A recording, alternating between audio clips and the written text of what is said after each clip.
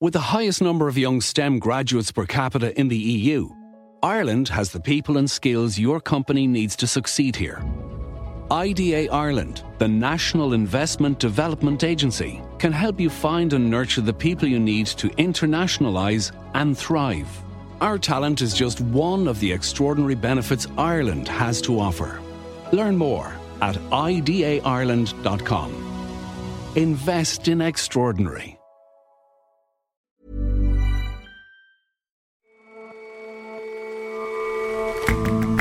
Hello and welcome to The Intelligence from The Economist.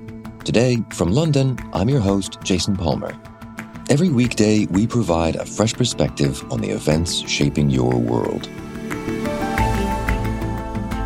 There are lots of reasons the issue of freight is fraught in landlocked Central Asian countries. Add to that list sanctions on neighboring Russia, and that makes shipping goods even harder. We examine the plans to plot new rail routes across the region. And here in London, thousands have been lining up overnight to see Queen Elizabeth II lying in state. Our correspondent speaks with the waiting crowds and asks whether a good old-fashioned queue is the best way to allocate a scarce regal resource.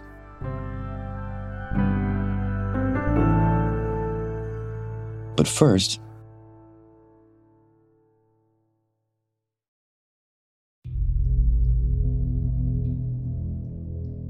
in a refugee camp in Bangladesh, Rohingya migrants have been rallying to mark 5 years since their brutal expulsion from Myanmar.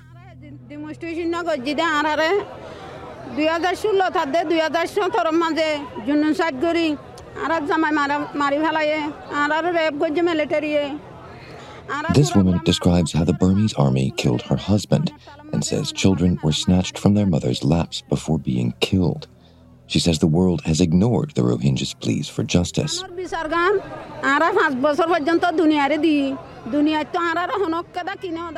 Rohingyas are a Muslim minority in a mainly Buddhist country, and they've been targeted for decades.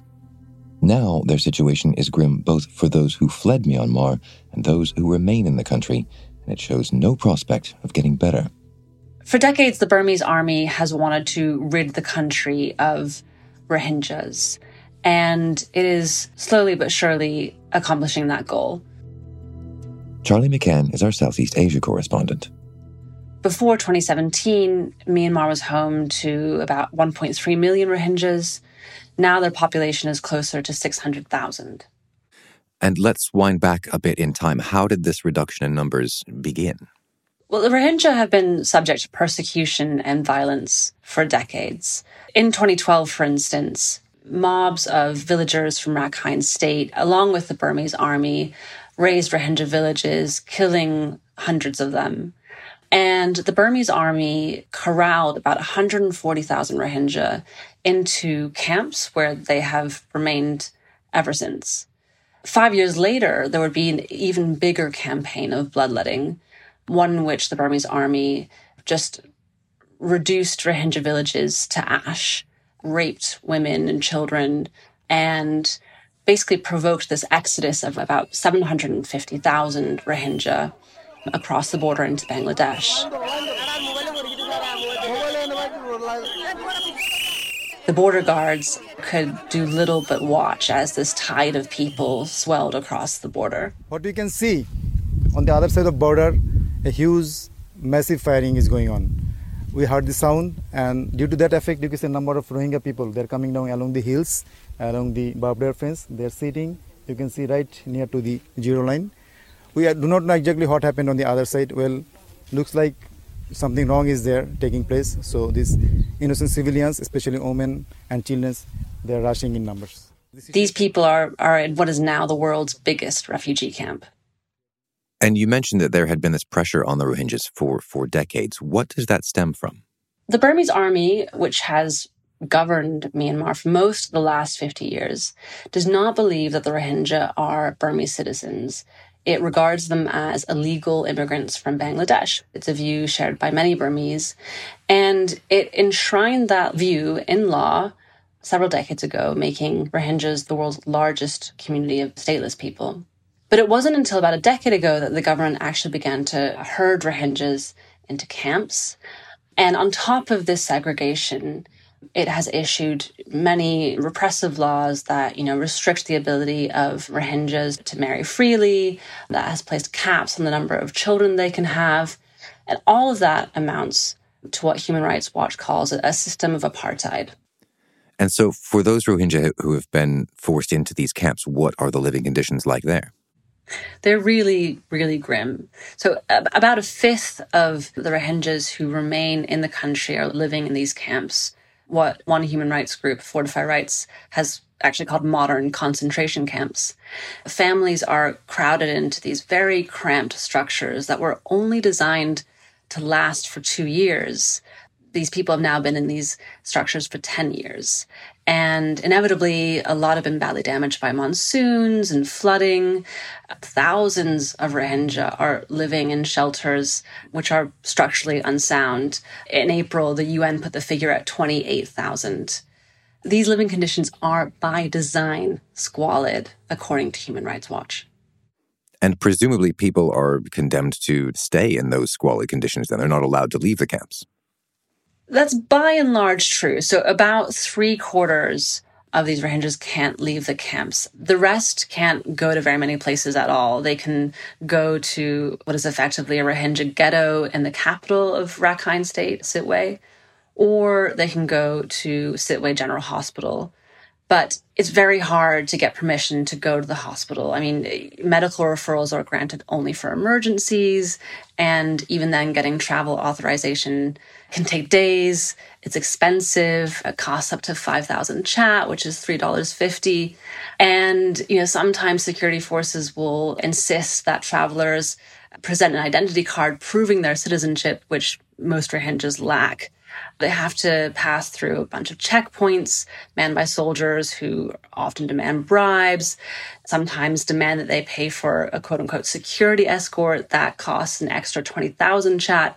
For those who can't leave the camps, access to healthcare is even more limited. In the more remote camps, doctors will sometimes visit for just a couple of hours once or twice a week. So, it's unsurprising that rates of disease and child mortality are higher in the camps than elsewhere in the state. And what about the 4/5 of Rohingya in Myanmar who aren't in the camps? What's life like for them? Life is still very grim. About 350,000 or so Rohingyas do get to live in their own homes, but they're not allowed to leave their districts without permission. They have to abide by a curfew, which lasts from 6 p.m. to 6 a.m. There are rules that limit gatherings in public to 5 people. So they're kind of living in this permanent lockdown. And if they need medical attention, they rarely get permission to go seek treatment at the general hospital in the Rakhine State capital. And then there was this exodus of Rohingya into Bangladesh after the horrific events in 2017. How have things gone on that side of the border? Rohingyas did at first find some respite in Bangladesh. The most recent crop arrived 5 years ago, but many refugees have been there for over 10 years, some for decades. And the Bangladeshi government has long since begun to view them as a burden. At first, it allowed them to work in the towns that surround the refugee camp, but now they need permission to leave. The authorities have banned paid work and private education. And to make matters even worse, there are these criminal gangs and militant groups operating within the camps that are regularly committing murders, kidnappings, robberies. And in fact, Bangladesh's security forces are implicated in this. They do much of the terrorizing according to human rights groups. I should note here that the Bangladeshi government did not respond to multiple requests for comment. The really depressing reality is that no matter which side of the border Rohingyas find themselves today, their experience is much the same. They're suffering from hunger and misery, and their lives are kind of hemmed in by endless barbed wire. And even if the Rohingyas were allowed to return to Myanmar, many would have no home to go back to. The authorities long ago bulldozed the ruins of their houses and sold the land to developers. I think in that image, you see the intent of the army when it comes to the Rohingya. They want to remove every last trace of that group. Charlie, thank you very much for joining us. Thanks for having me, Jason.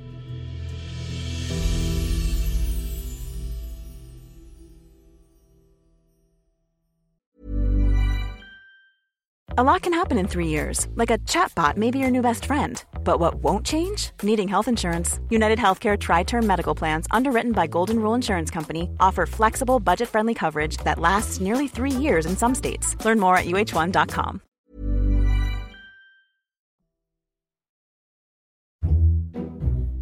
Landlocked countries are particularly reliant on neighbors for getting goods in and out. In Central Asian countries, such as Kyrgyzstan and Uzbekistan, that means being dependent on Russia. Some newly proposed railway routes, though, could do away with that. One line would link Kyrgyzstan and Uzbekistan with China. That could be a big loss for Russia and its influence in the region, and potentially a big win for China. Well, at the moment, Central Asia does have some railway links to the outside world, but they were mostly built by the Russians, either in imperial times or when Central Asia was part of the Soviet Union. And their links to each other within Central Asia are not particularly good. Jeremy Page is The Economist's Asia diplomatic editor. At the moment, the major freight route between China and Europe goes from China via Kazakhstan and then through Russia.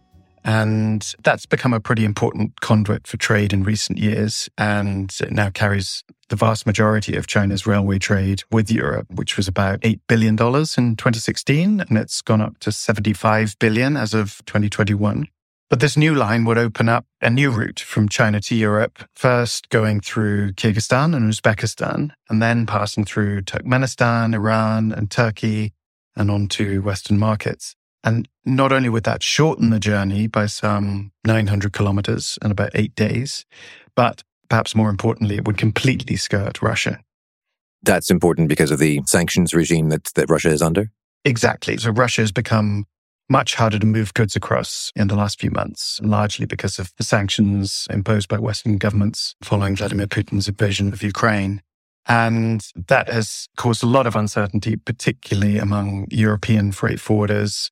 And so they have switched, or a lot of them have switched, to a slower and more expensive sort of hybrid rail and sea route, whereby goods cross the Caspian Sea by ship, do the rest of the journey by rail, but they have to be loaded onto ships for that section in order to bypass Russia. So this new route via Kyrgyzstan and Uzbekistan will provide an alternative, which is still cost-effective, completely non-Russian, rail-only, and would be equally effective in moving goods between China and Europe. And this would be especially beneficial for China, as it would give it a chance to diversify those railway trade routes and make sure that it can maintain sustainable rail trade with Europe, regardless of the situation in Russia. And presumably it would also bring some benefits to the countries that this new route runs through. That's right. There is great hope, particularly in Kyrgyzstan, that this line will bring them some economic benefits. So, for example, I spoke with the transport minister of Kyrgyzstan, a man called Erkinbek Osoyev, who estimates that this new railway link would carry between 7 and 13 million tons of cargo a year. Most of that would be bound for other places, but Kyrgyzstan would get significant transit fees from that. And he thinks that those transit fees, combined with taxes and the jobs generated by the railway, would give Kyrgyzstan quite a significant economic boost. And that's important for a country like Kyrgyzstan, which is a former Soviet country. It's extremely remote, and its population, which is about 6.7 million, depends very heavily at the moment on remittances from migrant workers in Russia. So this would give them an alternative source of income, but it would also help to reduce their dependence on Russia. But the Russian question aside, given all those benefits potentially on offer, why hasn't this kind of route been proposed before now? Well, it's actually been talked about for a long time. Plans were first drawn up as early as 1997, but they kept on running into the same kind of roadblocks with disagreements between China and Kyrgyzstan over the route and the costs. China basically wanted the quickest, shortest route possible to get to Europe, and Kyrgyzstan wanted it to stop off at more places within Kyrgyzstan so it could serve more of its population. So that was one problem. Then there were also differences over where to switch the gauge, because China and Europe use a track that's 1.435 meters wide, whereas the former Soviet Union, uses a 1.52 meter standard. So that was another point of contention. So basically the idea was repeatedly shelved because of those and other differences. But now it's getting a new push, partly because it seems to make more commercial sense given the expansion of railway trade between China and Europe, and partly because of this desire to become less dependent on Russia. And so they've managed to work out those long-standing differences in the end. It seems so. The Transport Minister of Kyrgyzstan told me that there was an agreement on the route between China, Kyrgyzstan and Uzbekistan. They'd agreed on where to change the gauge of the track. They'd agreed on a provisional budget of $4.1 billion. So on paper, at least, it looks like it's going ahead. Geological surveys have started. They started in August. A group of Chinese experts has arrived in Kyrgyzstan to do them. And a feasibility study will be finished by March. That said, there are some major challenges ahead, particularly on the financing front. The president of Uzbekistan is also promoting another very ambitious railway project, which would build a line down from Uzbekistan through Afghanistan to Pakistan, which has been estimated to cost about $4.8 billion. And there is a fair degree of skepticism among diplomats and regional experts about whether these governments can really raise the funding for either of these railways. But there does seem to be real momentum, particularly behind the Trans-Kyrgyzstan railway. And if either of these does actually become a reality, it really will be a very important step towards improving connectivity within the region and reducing its reliance on Russia. Thanks very much for your time, Jeremy. Thank you.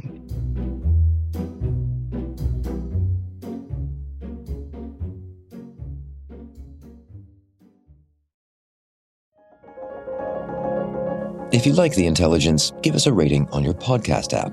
And if you like The Economist, sign up for Economist Education's 6-week online course on business writing and storytelling.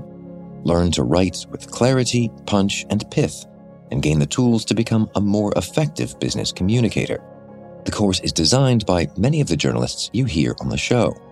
Register now and enjoy a 15% discount as a listener to The Intelligence. Go to economist.com/writing course and use the discount code INTELLIGENCE at checkout.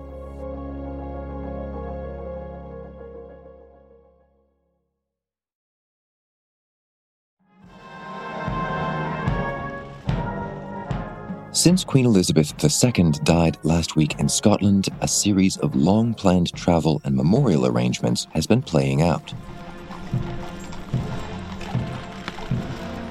On Wednesday, the royal family marched behind her coffin as it travelled from Buckingham Palace to Westminster Hall at the Houses of Parliament.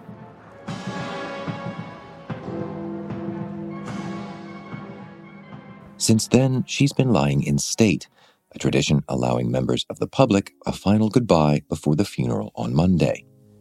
The public has responded in a big way. When I headed out early this morning, the end of the queue wasn't far from my house, even though I live more than 4 miles away. I must have passed a couple of thousand more people walking to join the line. By the time I came back, it was close to 5 miles long. For me, it was a pretty stunning commitment to the cause. That's at least 14 hours worth of shuffling along. For my colleague Soumaya Keynes, who hosts Money Talks, our sister show on business, finance, and economics, it's been an excuse to do some field research. I wanted to ask the obvious question for Economist readers, which is whether queuing is the best way to allocate scarce resources. In this case, slots to see the Queen. So what was the queue like when you saw it? The queue was long. The viewing of the Queen lying in state officially began at 5 p.m. on Wednesday, September 14th. But the line actually started forming as early as Monday, September 12th. And so I went down to have a look once the viewings had started. I am currently just near Westminster Bridge, around halfway through the great British spectacle of the week, which is the queue. I'm roughly halfway through the queue, and it's moving relatively quickly. I was expecting something much more sedate, but everyone's walking at a reasonable pace, feeling like they're making quite a bit of progress. Everyone's chatting, there are lots of marshals, police guarding the queue, making sure things are orderly. The queue had a pretty nice feel to it. I spoke to two men, Josh and Adam, who summed it up quite nicely. But it's also a nice atmosphere. It's a slow walk through all of London's landmarks, and everyone's chatting to each other, and all the volunteers and the police. It's quite an amazing atmosphere, I think. How much would you have paid to avoid the queue? If you could just buy a ticket? Just turn up? I think it's part of the nice thing about this is that money kind of isn't an object here. I think everyone's here to pay respects. It's free kind of for a everyone. once in a lifetime, or maybe twice in a lifetime kind of thing. And I think ethically it might have been a bit wrong. And we heard you there asking whether they would pay to skip the queue, which is not very British. No, it is not. Us British do take pride in our queuing skills. But as an economist, the question I was trying to answer was how efficient this queuing system is. Because if you think about it, queues ration out spots to whoever turns up first, right? And whoever is willing to stand in line for hours. But although there may not be, a direct money price for a slot to see the Queen, participants in the queue are still paying, right? They're just paying in time and comfort. And so the worry from an economic perspective is that the queue rations out slots to people who don't have much else to do with their time and excludes people who can't afford to skip work. And, some people might struggle to stand in line for that long. Although actually in this case, there was a separate queue for disabled people so that was meant to help with accessibility. But in general, queues do have some drawbacks. And of course, you went down there as a matter of doing your work, but presumably a lot of other people are there because they don't have work to do. Yeah, I did speak to a few retirees, one student, but I did find people working in the line. Here's Josh and Adam, who we heard from earlier. If you weren't in the queue, what would you be doing right now? I'd be at the office. I'll be at work. Yeah, exactly the same. And so have you taken holiday? I took half a day, but I have been doing calls, so we did a couple of calls on here, so it's okay. So a very efficient use of the queuing time? Yeah, a lot of emails and calls in the queue. Okay, but still, either you don't have a whole lot to do or you can do your work while standing in the queue, but that's still not everybody. What are the other ways that this could be done? Yeah, so an ideal system would essentially allocate spots to those who valued them the most, and with everyone having an equal shot at getting a slot. So one alternative might have been some kind of lottery system. So you could have spots randomly allocated to a subset of people who were signing up. That was used for tickets allocated to a concert to mark the Queen's Platinum Jubilee in June. There is precedent there. Or you could have paid tickets. So you'd set the price such that people who are most willing and able to pay get the limited number of slots. And what did people make of that as a potential alternative to standing there for hours? Yeah, it didn't go down very well. So one of my questions is essentially if there was no queuing system, I suppose if one had to kind of pay for tickets, would that be a better system or would that be a worse system? It would probably be a worse system because there are people who perhaps could not afford to do that. So I think it's a good system doing it this way, and those who want to and are prepared to queue and wait, and the British are very good at queuing, will do so. What would you think if there was a paid ticketing system that didn't involve such a long queue? Oh, I think the queue is part of it, actually. It's part of the atmosphere. I'd much rather queue because you're with like-minded people, paying your respects different ways. I don't like the idea of a paid allotment. That doesn't seem quite right, to pay your respects to the Queen. And I think maybe that would also exclude a lot of people. Yeah, absolutely. It wouldn't be inclusive, and that certainly wouldn't be something that the Queen would want. Right. It's probably unsurprising that the people who chose to queue for many hours were also the people who really loved the queue. The grumblers presumably will have stayed at home. But it did feel very fitting that to mark this very British occasion, there was an opportunity for Britons to engage in such a stereotypically British activity. Sumaya, thanks for joining us. Thank you for having me.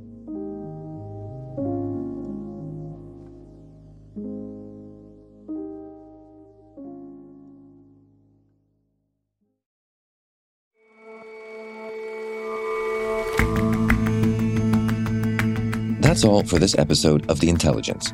The show's editors are Marguerite Howell and Chris Impey. Our sound engineer is Will Rowe. Our senior producers are Sam Westron, Jat Gill, and John Joe Devlin.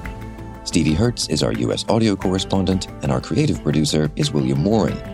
Our producers are Rory Galloway, Alizé Jean-Baptiste, and Kevin Caners, with extra production help this week from Elna Schutz. We'll all see you back here on Monday.